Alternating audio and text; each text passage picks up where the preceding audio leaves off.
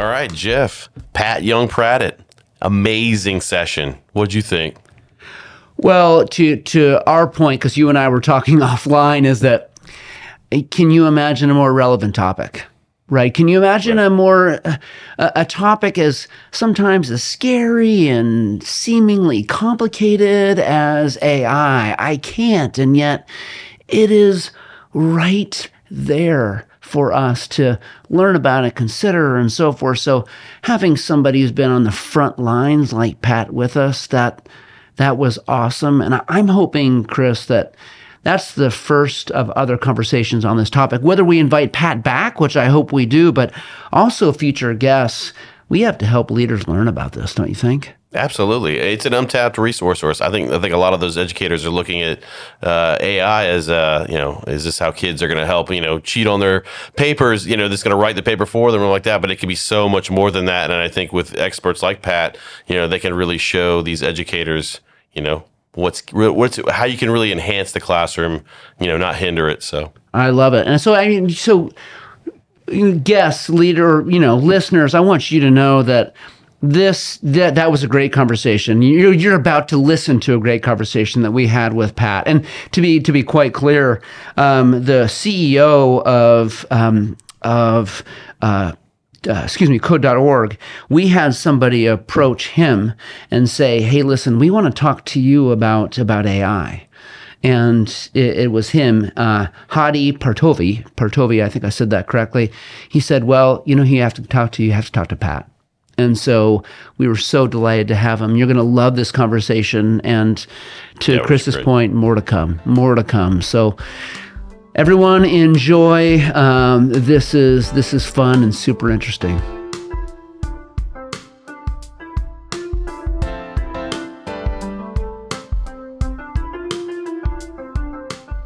Ladies, gentlemen, educators, and leaders, welcome to Leader Chat. I am Jeff Rose, and to be really honest, this is the first recording in 2024. We have aired a Leader Chat over the last couple of weeks, but that was recorded in late last year, and so this is the first one, and it makes a great deal of sense why we're using this kind of launch pad of 2024 to talk about this really important topic. We've only broached on what we're going to go in depth with today, which is AI. We've talked about innovations in school districts and schools and the classrooms a little bit, but we have never gone very deep with AI, and it has been this interest of mine. And so this is probably the most pristine way for us to kind of talk about it, because we're bringing on some incredible expertise. And so without further ado, the concept here is how we move from fear and denial of AI, which, by the way, that there is, to embracing and leading it. And so with us, we have Pat Yongpradit, and he is the Chief Academic Officer for code.org, a nonprofit dedicated to promoting computer science education, a leader of TeachAI, an initiative to guide educational leaders and policymakers in transforming education in the age of AI. As an international voice on computer science education, Pat has influenced each stage of the education system, from policy to practice, in the legislature and in the classroom. During his career as a computer science teacher, he inspired students to create games and apps for social causes and broaden participation among underrepresented groups. He led the development of the K-12 computer science framework. He was featured in the book American Teacher, Heroes in the Classroom, was recognized as a Microsoft Worldwide Innovative Educator, and has been certified in biology, physics, math, health, and technology education. So right away, I'm a bit intimidated, but he and I have had an opportunity to chat, and I've been researching and maybe stalking him just a little bit, and I am really excited for this discussion. So without further ado, I'll invite Pat to the screen. Pat, thanks for coming today. Thank you, Jeff. Glad to be here. I just gave your bio, which is this. In fact, it's always uncomfortable reading somebody's bio. It's probably more uncomfortable listening to it. So maybe you could just kind of walk our audience and our listeners through you. You've had this extensive educational career thus far. So maybe just walk us through your transitions and maybe what led to those transitions and, what brings us here today. Mm-hmm. Thanks, Jeff. Let's see where to start. I'll start with the fact that I never intended to go into education. I was in high school and I was going to college and I was thinking, what would I major in? I thought neurobiology because I enjoyed biology. I enjoyed psychology. Why not mush them together? It's a science. So I guess that's kind of what I should be doing, especially if I liked it. So I started studying neurobio at McGill University. I volunteered in a special education tutoring opportunity in a nearby high school. Loved that type of interaction. Immediately wanted to quit my degree and start a whole new fresh degree. My parents talked me out of it and said, hey, how about you just finish your science degree and then you could get a master's in education. That was really good advice. So I did that, got a master's in education. And actually, even in between the master's in education and undergrad, I did some special education teaching assistance. And so, right out of my master's in ed, I taught for 13 years, and now I've been at code.org for 10 years. And what drives me is the opportunity to create change at scale, both at the individual level, because scale could just be their life, their kids' lives, etc., or scale, as most people know it, just number of people impacted. So it seems like then over kind of your time in the classroom, the steps that you've taken, since then are just really around expanding your sphere of influence, right? Which clearly you have accomplished. But I guess I'm curious, your parents, did they get over it? And are they okay with you being in education? Or were they trying to be pragmatic at the time and thinking, listen, there's another way to go, Pat? They're being pragmatic. They have come around. Luckily, I'm 45 years old now. They have come around. I think I've done good things per my career, so they're proud of that. But yeah, it was tough at the beginning. And for many, many years, they hounded me and they wanted me to get an MD or a PhD or something like that. But I just wanted to teach kids.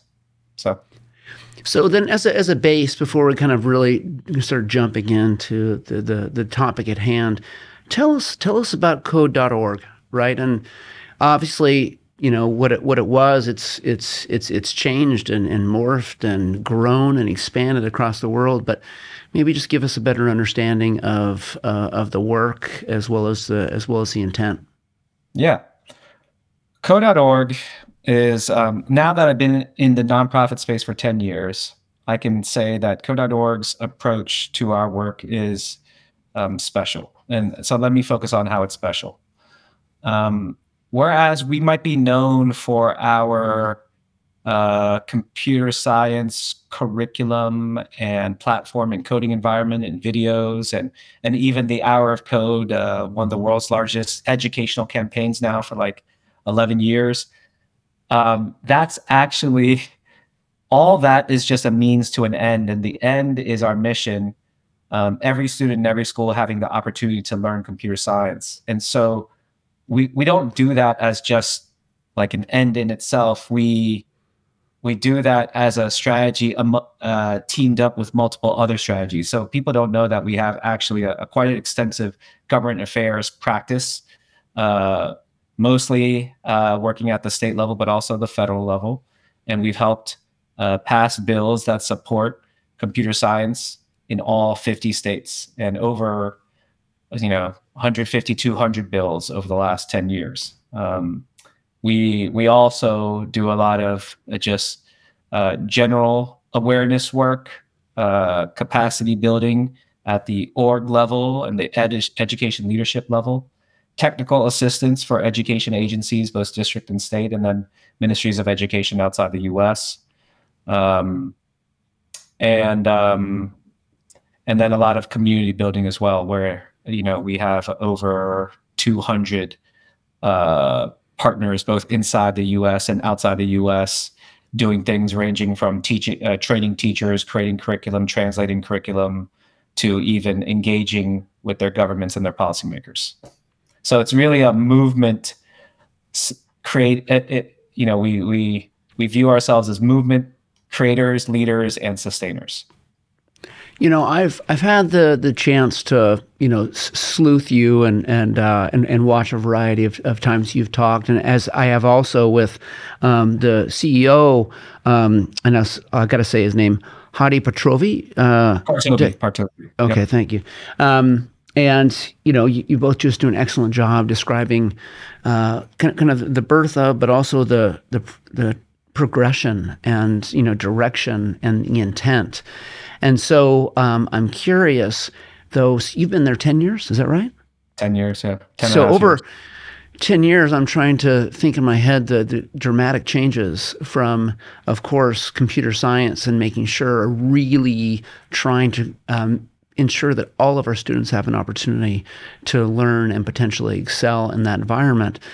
But then now this birth of this innovation, and of course, TeachAI. Maybe you could talk about what that's been like and your role in that, because clearly you have a major leadership role in TeachAI, and I would love to hear that narrative a bit.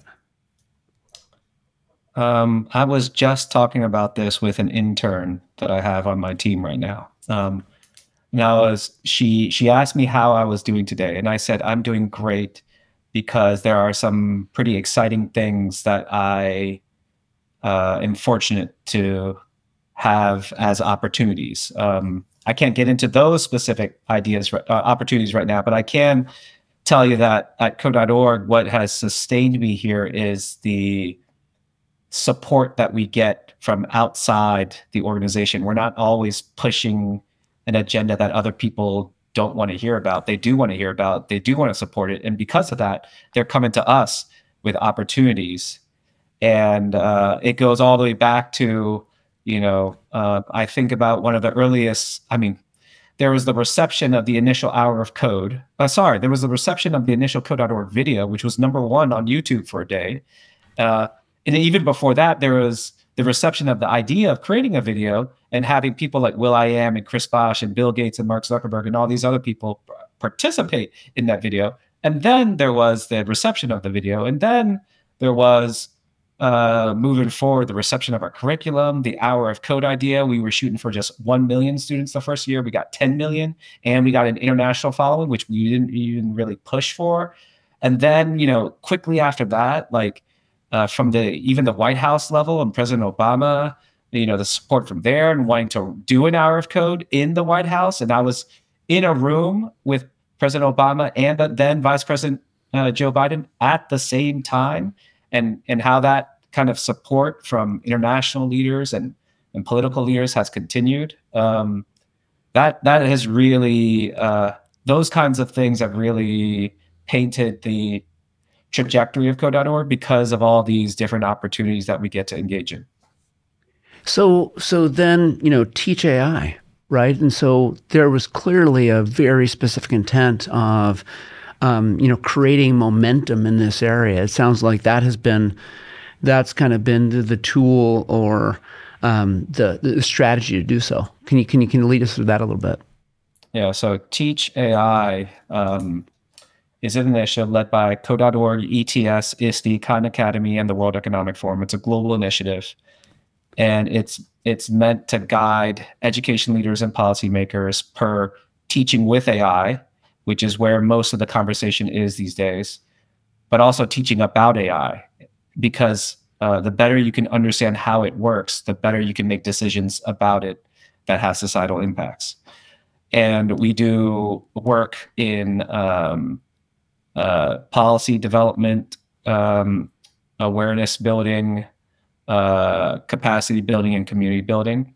And we have different projects connected to all of those things. We actually released our first thing in October, and it was the AI Guidance for Schools Toolkit. Anyone listening to this, if you want to create guidance, whether you are a district leader or a state leader or a regional leader, you can use that toolkit to actually create the guidance. It's not a report. It's not just about learning. It's about doing. And the doing is creating AI guidance. And so we have multiple other projects as well. What's really special, Jeff, is that we have state education agencies and ministries of education as part of the work groups, so that they're not just recipients of guidance made by some folks in an ivory tower. They are actually part of it so that they can make sure that it's actually useful for them in the end. When we were preparing for this conversation, I was a bit surprised by that, Pat, that there's been such a collaborative effort.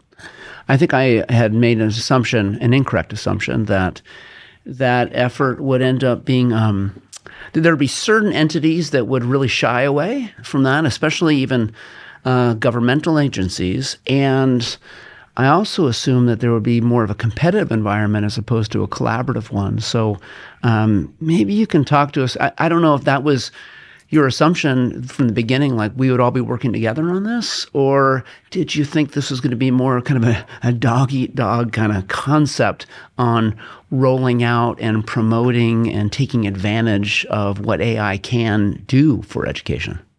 Yeah. So what you're referencing, Jeff, is one aspect, one thing that you're referencing is the fact that we have groups like Microsoft, OpenAI, Google, Meta, Amazon, Cisco. I could go on as part of the advisory committee for TeachAI. So yeah, that's right. How do you get frenemies or like competitors to work together towards the good of AI in education?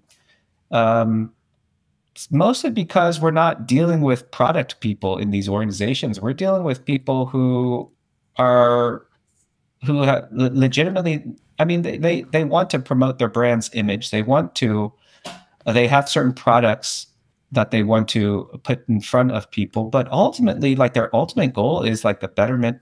I hate to say this, it sounds cliche, but this is my experience with them. And I'm a teacher. I'm not coming from ed tech or something like that. That's my experience with them. That's my truth. These folks really want good for education.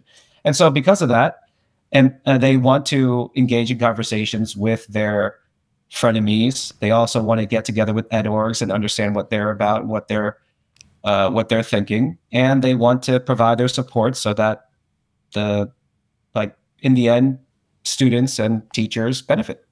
That's ultimately what it comes out to. They have the same questions as well. So a lot of these folks don't even feel like they're experts, and they want to understand more. So being part of a big group that's learning together is appealing to them. And then lastly, they actually want to do something. And so they know that TeachAI will actually create things and make things happen and engage with the ultimate people that they want to engage with. So they want to be part of that party. I was also intrigued and actually really impressed, hearing you talk about the variety of not just entities, but also layers involved in this work. So if you ask the typical person about what do you think of when you consider school, they always go straight to the classroom. Sometimes they'll think of a school bus, but they think of their school. They sometimes forget that the school is part of a larger system, such as a district or an organization, or what the ties to the state or federal government may be. So there's so many layers and lots of politics between the school and kind of what happens there. So, but you, through this work, have kind of rallied the troops, so to speak. So maybe you can talk about not just how these really impressive entities and brands have come together, but also these critical components. If we're going to have an impact, you can't just rely on kind of one chord. You have to consider all of them. So what has been the strategy and progress there? It just sounds like there's been a lot. Yeah, and I'm going to think about your audience as well, because I know that a lot of education leaders listen to your podcast. And before I get into answering your question, I want to call out just a couple other stakeholder groups that are part of the advisory committee, so people understand how broad this is. So there's the alphabet soup of ed orgs in the U.S. NSBA, NASB, COSBA, AASA, CCSO, CCSSO. There are ed policy orgs like Excel in Ed or Education Commission of the States. All those folks are part of this. NEA, AFT are part of TeachAI, NCTM, National Council of Teachers of Mathematics, et cetera, et cetera. So what's the strategy for keeping these people together and bring them together? I mean, I would say part of it is I mean, ultimately it comes down to our values, which I put on the TeachAI website. Values like agility and being responsive to feedback, but also values like seeking and sharing diverse and multifaceted perspectives. For example, not all the advisory committee folks have the same opinions about AI. Some of them are still forming their opinions. And we value that, and we listen to it, and we reflect it in the events that we hold. We reflect it in the resources we put out, where we talk about both the benefits and the risks and how to mitigate the risks. I'm very honest about my fears. I know this podcast is the title is Fear and Denial, Moving Towards Embracing and Leading. Hey, folks, guess what? I'm an AI enthusiast, but I have some very legitimate fears. And I was talking about these fears with an academic yesterday, and she was like, "Oh man, you sound really gloomy, Pat. And you're supposed to be the AI enthusiast." I'm like, but you know what? I'm really gloomy, but or pessimistic, but I'm gonna fight with everything I have to make sure that that potential future is not a future that our kids have to deal with. So that's the strategy. I would say another little strategy tidbit for your ed leaders are, don't think about brand as much. Like, I'm not trying to brand TeachAI, so I'm not forcing people to put logos on anything. You won't even see you'll see logos of the funders, but you won't see logos of all the orgs on TeachAI. I'm not forcing people to put out press releases about being members of TeachAI or anything like that, because I'm focused on the good. And when you're focused on the good and you have values that are clear and reflected in your processes and products, people want to engage, and people who are frenemies and competitors will want to engage. So I'm not trying to pull out or yank on these fears or drag you into the negative, but I heard you mention in a podcast, and I've been guilty of this during COVID. I remember thinking about opportunities for change, and I remember saying that this would be just a ripe opportunity post for us to make some dramatic shifts in education. And you said something that I have agreed with and been frustrated by a little bit, is that we saw a lot swing back to normal.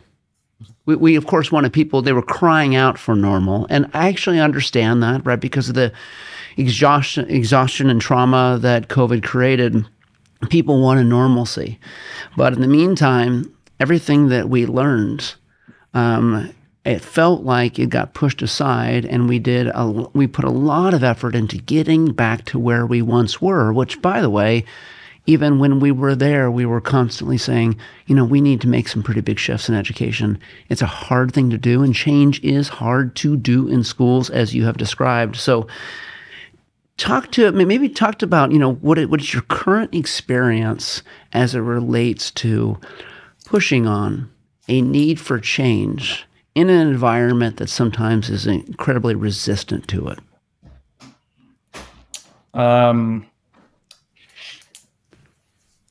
My experience when it comes to trying to motivate and enact change in education.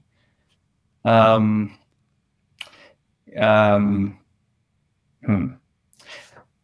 can talk about code.org, and I can talk about TeachAI.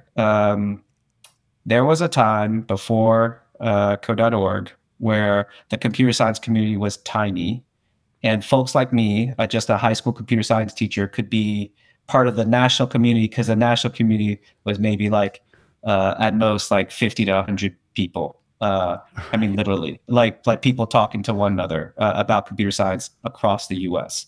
Whole states where there wasn't a state leader or anything like that, or state advocate. So, what it took to change that from then to now, it took a cross-sector,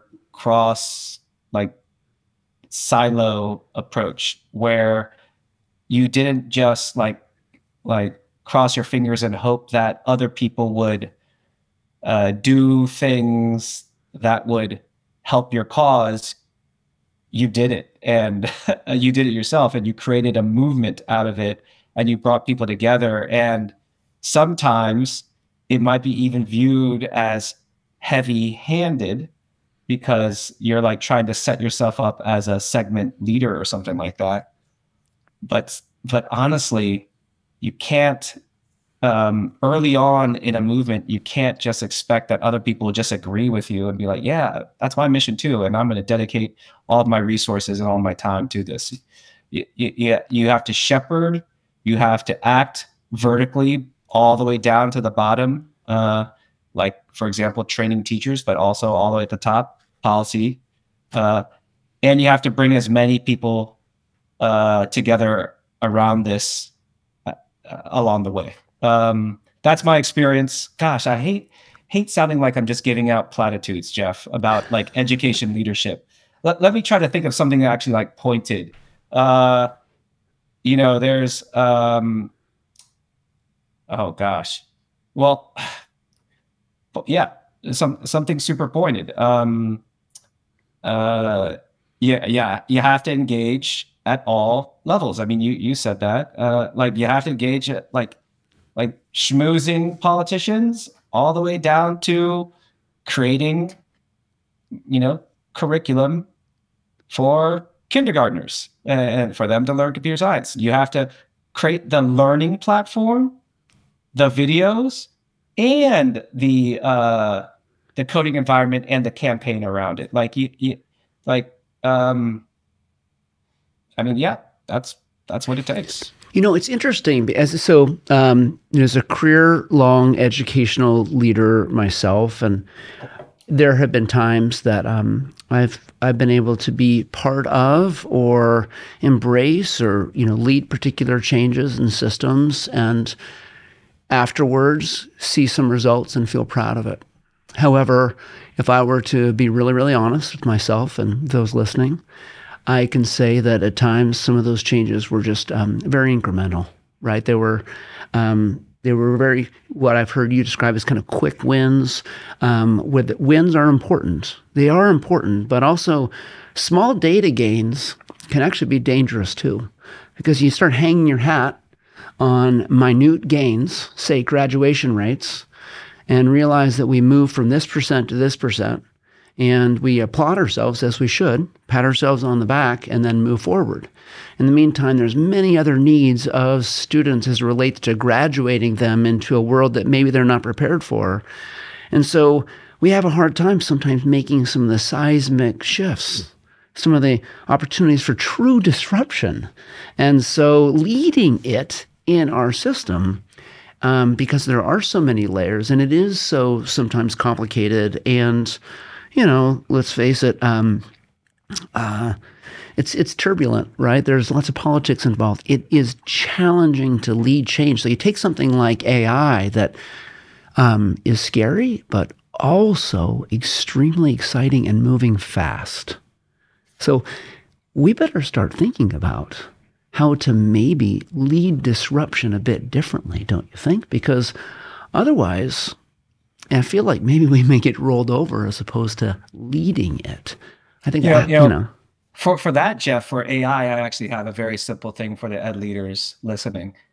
If you haven't used any of these tools like ChatGPT, but there are other tools as well, yourself, beyond the part of the trick to actually create something relevant to you, hopefully maybe connected to work, but it could be a personal passion as well. Let's say you're a rapper, right? You can use ChatGPT to not just write your lyrics, but like evaluate your lyrics or help you, test out different lyrics. But if you haven't done it yourself, that's where you need to start. Don't even worry about reading all the hype on LinkedIn or blog posts or whatever. Just start yourself. And if anything, if you want to get some help, but honestly, these tools are so good. You just dive into it. You're going to be okay. Just really throw stuff at it. But if you want help, look up a prompt library or something like that, and then use those prompts. But frankly, folks just need to get more hands-on with it to understand the power, and then start learning, sharing with other people in your organization, and then going from there. And so maybe that's something we need to talk about a little bit, because, even though we know there's so much opportunity here, I can't remember the percent. You had mentioned the percent of teachers that are actually have either tried it or are paying attention to it. And it was actually a much smaller percent are actually engaging and attempting than not. So maybe let's talk about maybe some of those first steps to change, not just for the classroom, but also for the principal and superintendent, and maybe, organizational leader. You mentioned trying it yourself. What are some of the other steps that you've seen that have created some traction in organizations? Because as you know, there are some places that are actually getting some traction. Some are, shunning it still, but there are places that are moving. So what are they doing? What are you seeing in terms of some leadership steps, beyond dabbling themselves? Yeah, if I was talking to a district superintendent, I would say the first thing you need to do, other than your personal learning, so let's say, get that out of the way. Let's say you figured it out, or you used it and you understand the power. You've maybe even taken some type of AI 101 course personally. Now you have to get your staff going through the same process and then sharing about it. So, at the next all staff meeting, share about your experience, share what you've learned, give them a demo, and then say, you know what, for the next month, I want you all to experiment and all that. And when we come back together, we're going to get into small groups of 4. I'm going to want you to share what you learned, what you did, and how it was beneficial, but also some risks that you some risks of the tool per your particular role or your aspect in our system, your role in our system, your department or whatever, your team. That type of organizational learning is super important before that organization, like the district office, decides to put any kind of guidance out to the schools in that district, because obviously, because then you get into a blind leading the blind situation. And organizational learning is always like a very easy step for folks versus putting out AI guidance, which, by the way, I do suggest as the very next step. Okay, so let's talk about the order of those, because this guidance or sometimes even guardrails, right, to a degree. We saw leaders, we saw districts, a lot of principals right away, early on, say we got to get control of this, right? And so the concerns over cheating and a variety of things came up, right? And so quickly we saw people diving to let's control it. What I hear you saying is controlling is important, but also understanding it is too. And the way we understand it is sometimes we embrace it on our own and learn what it is and what it isn't, and try to dispel some of the myths that are probably out there. Talk to us about maybe the balance of that, right? So it's this kind of tight and loose system that all leaders are trying to create. I call it autonomy and fidelity. You want this balance where you want teachers to have autonomy. You don't want complete fidelity, but you also need to create a system where your people are working together.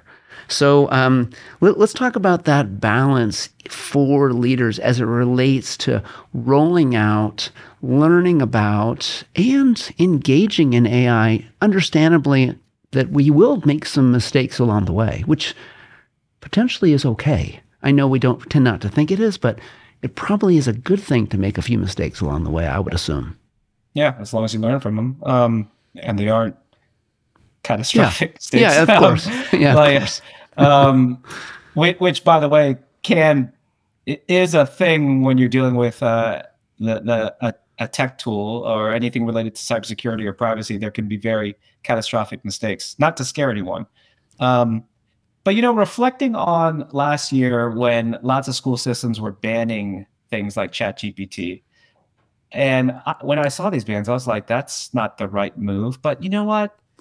If it was, there's more nuance to it. If you're banning something new because you don't understand it yet, and you're saying, hey, you know what, we're going to ban it for a little bit of time, but we're going to make the effort to learn about this as much as we can as adults in our district office or a state office or whatever, that makes sense. And then coming back to it and saying, okay, now we're ready to engage with it. But a lot of folks just didn't do that. They just banned it and they just banned it. That's it. Like that's Right. And now they're only circling around to it because now they're hearing that banning it is not the right move, but they still haven't taken the steps towards organizational learning and really figuring things out and putting out guidance. So then they unban it and then they still don't put out guidance around how to use it. And that's almost worse. So, like folks have to realize that you don't have to there's always incremental steps you can take with disruptive technologies like generative AI and just AI in general.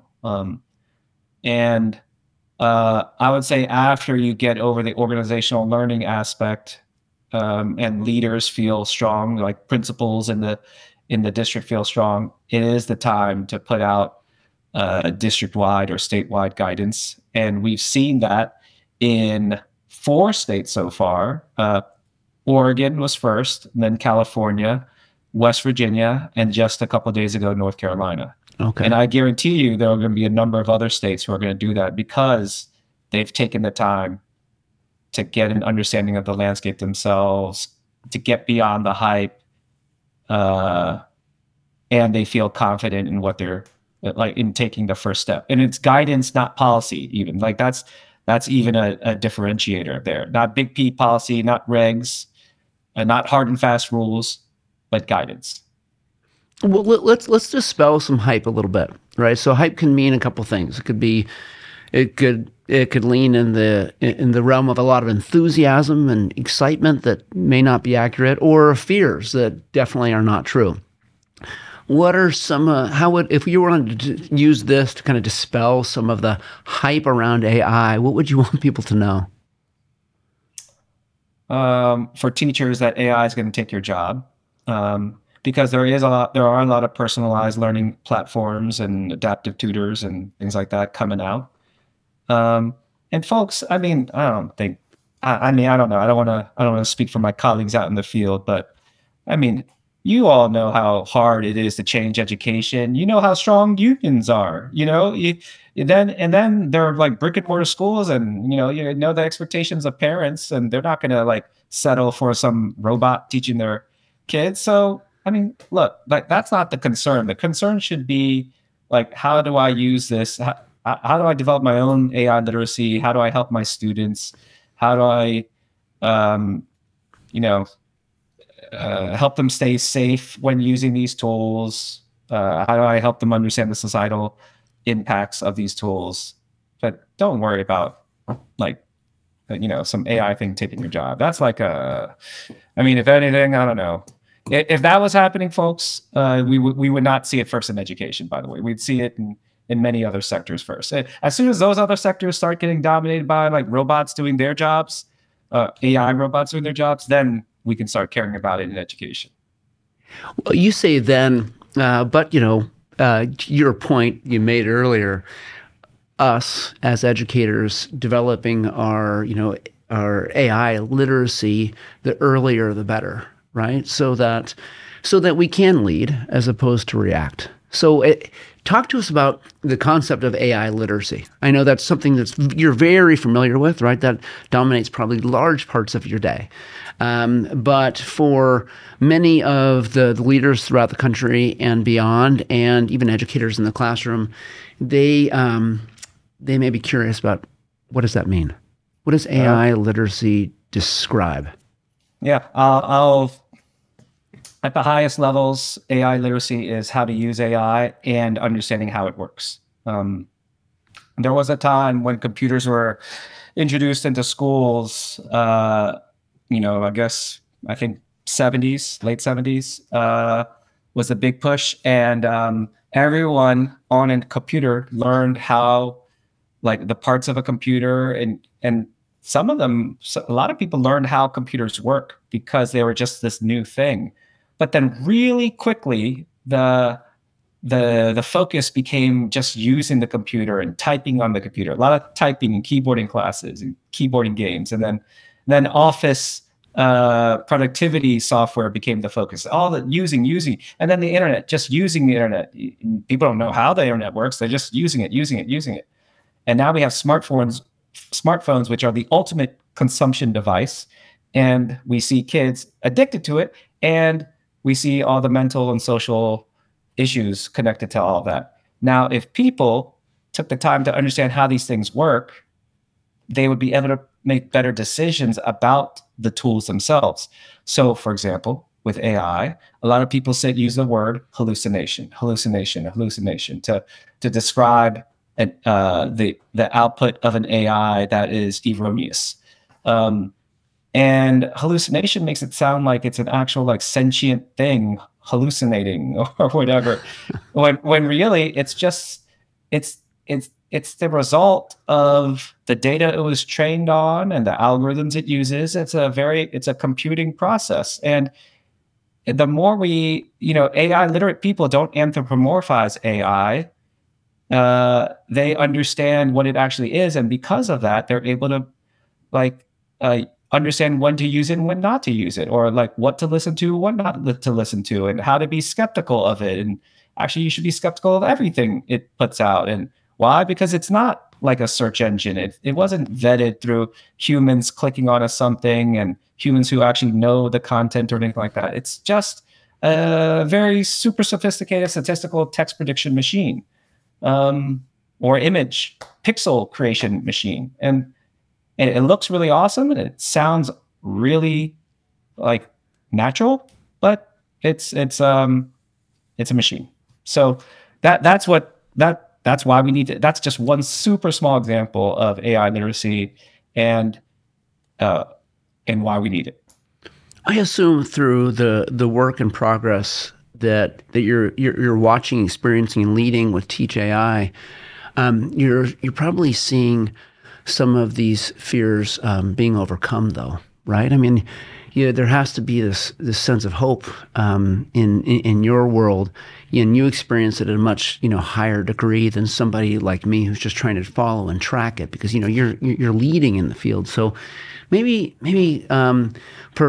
can you provide some examples or some messages of hope about how people are in fact leaning into this idea of their own AI literacy and some of their fears going by the wayside, and maybe even using it as a tool in ways they never had imagined before? I actually wanted to, before I get into that, which is the positive side, Jeff, I want to acknowledge anyone listening who you still have fears about AI, and I just want to say that they're legitimate. And I'm an AI enthusiast, and I validate your fears. It is kind of scary. Kids are even afraid. I was just reading an interview with two kids from Illinois, and one kid was like, I don't know what's going to happen with jobs. And this is a high schooler, and let alone all the college students out there who, they're just like, what they're trying to learn about AI because they know they need to, but they don't know whether the thing that they're majoring in is going to be as important even like 2 years from now. So it's not even like a 5-10 year thing anymore. It's like literally they see it on the horizon and they're like, what's going to happen to the career that I was charting? So the fears are very legitimate, but just particular fears like AI is going to take a teacher's job. That's just not so much. Then as for getting over it and all, and hope, there are so many great resources out there. I want to shout out ISTE's AI literacy course. I want to shout out code.org's AI videos and AI 101 for teachers. I want to shout out, there's this group based out of New York called AI for Education. They have such great free resources and a huge prompt library to allow teachers to experiment with these things, like guided experiments. So, how are people moving from fear to like really using this for good? they're just self-learning. This AI thing is like the world's largest PD moment ever across multiple sectors. And luckily, there are a lot of people putting out free resources out there, including TeachAI, and people can find it easily in this day and age because of the internet. Whereas when other tech things have come about, we didn't have the internet to allow us to just quickly learn things for free and on our own. Do you see? You mentioned it just now that you might imagine that the impact of AI is going to hit other fields maybe harder or faster, or we're going to see more change than we would in education right away. That being the case, some of those fears that you've acknowledged, and I can actually understand. I have a daughter in college. She goes to an incredible school, and I asked her with her major, what have they been doing as it relates to learning about AI and some of the tools and potential of those tools being used in the field in which she's studying? And she looked at me blankly. And this is a very impressive school she goes to. And no, not much. And I asked her, why do you think that is the case? And she said, well, to be honest, she said, I actually think there's still a lot of fear, not just amongst students, but professors about what this is going to mean for our major.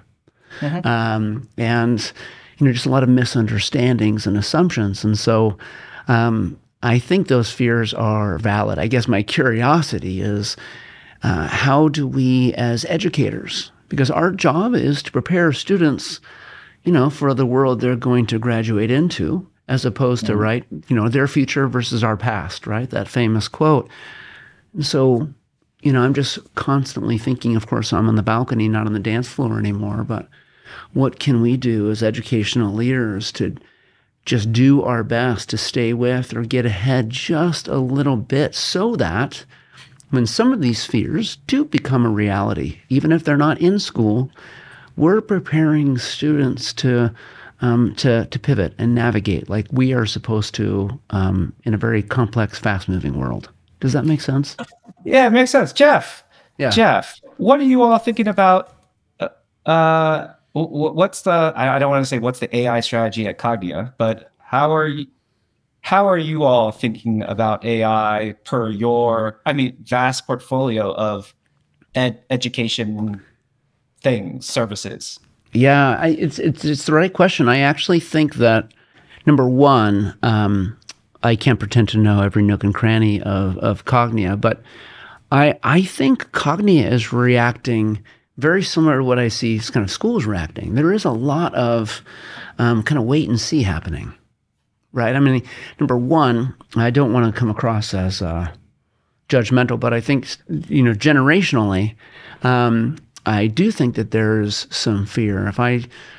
Of course, there are exceptions to every rule, but I do wonder if sometimes, say, me as a middle-aged man looking at a tool, wondering if I have the capacity to pick up something that new that fast, if that creates fear and then therefore some distance that I create between me and the tool.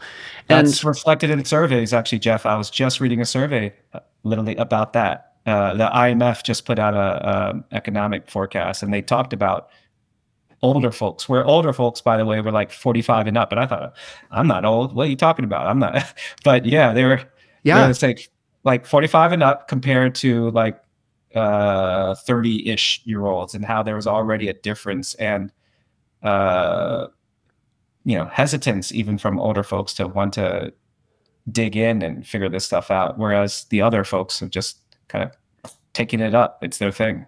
Yeah, and so I look across the landscape at Cognia like we would potentially at schools and at districts, and I asked the question of, so are we prepared? And if we're not, what can we do as it even relates to engaging other generations in our organization? So, we've talked with Tim Elmore a lot about new kind of diversity. This book he's described, where it's looking at how we embrace generations working together.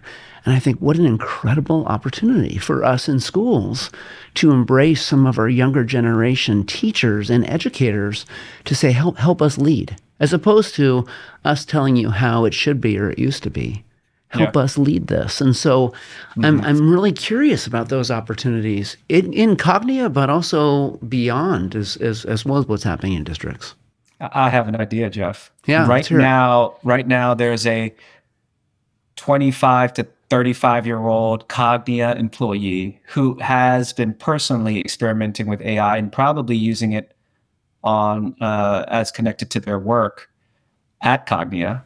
And if they were to present what they've been doing kind of secretly to senior leadership, I think it would open senior leadership's eyes. And if they were to get senior leadership to actually engage with the tools themselves, this could lead to a organizational learning effort where there would be that show and tell opportunity and the org-wide effort to kind of figure out personally, just for like employees, like how AI fits into their work. And then you can go from there to the services and different programs that you run. Yeah, I think that's a really good idea, Pat, in that, especially I think that when people start experimenting on their own, and you're right. I mean, it's actually kind of engaging and fun and intuitive when you start messing around with it. But in the workplace, it can create some really interesting efficiencies. However, those efficiencies can also create a potential threat, because if this can do that, what does that mean as it relates to me and my work?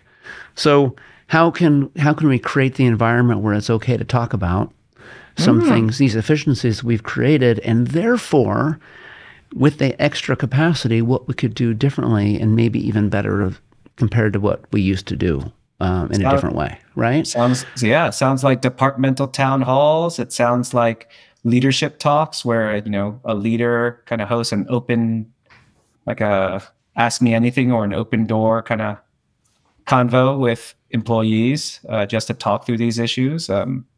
It sounds like even org-wide guidance on the use of AI, let alone, again, connecting to any of your external stakeholders. It's just like even employees understanding, hey, yeah, it's cool to use AI. It's and here are examples that we've learned ourselves that we want to share with you. I think that'd be kind of cool.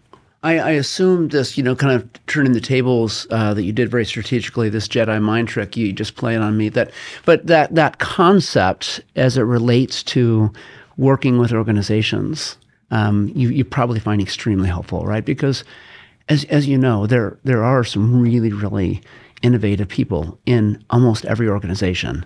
And sometimes they have the ear of leadership and sometimes they don't, right? And so what I hear you saying is, as leaders, let's find an avenue for very safe discourse with our people as it relates to innovative tools and practices. And you came up with that, Jeff. That wasn't a Jedi mind trick. You came up with the discourse idea. I'm actually going to steal that, Jeff, because usually my shtick is show and tell, demo, kind of very like teacher PD like, right? But you're just talking about just having open, frank discussions with employees about AI use and answering the questions and hearing their fears, even just listening sessions. I think that's an even easier step. Well, we'll write an article and we can say that people heard it here first, right? Mm-hmm. Mm-hmm. So, Pat, here's kind of one of this famous last question that we ask our guests. Most of our processes in the leadership circle are not pushing content to them. This is actually the one thing we do. The Leader Chat is about how we take a really important topic. We find experts like yourself to talk about it with us and create this very digestible, pragmatic content for our leaders because we know how busy and challenged they are.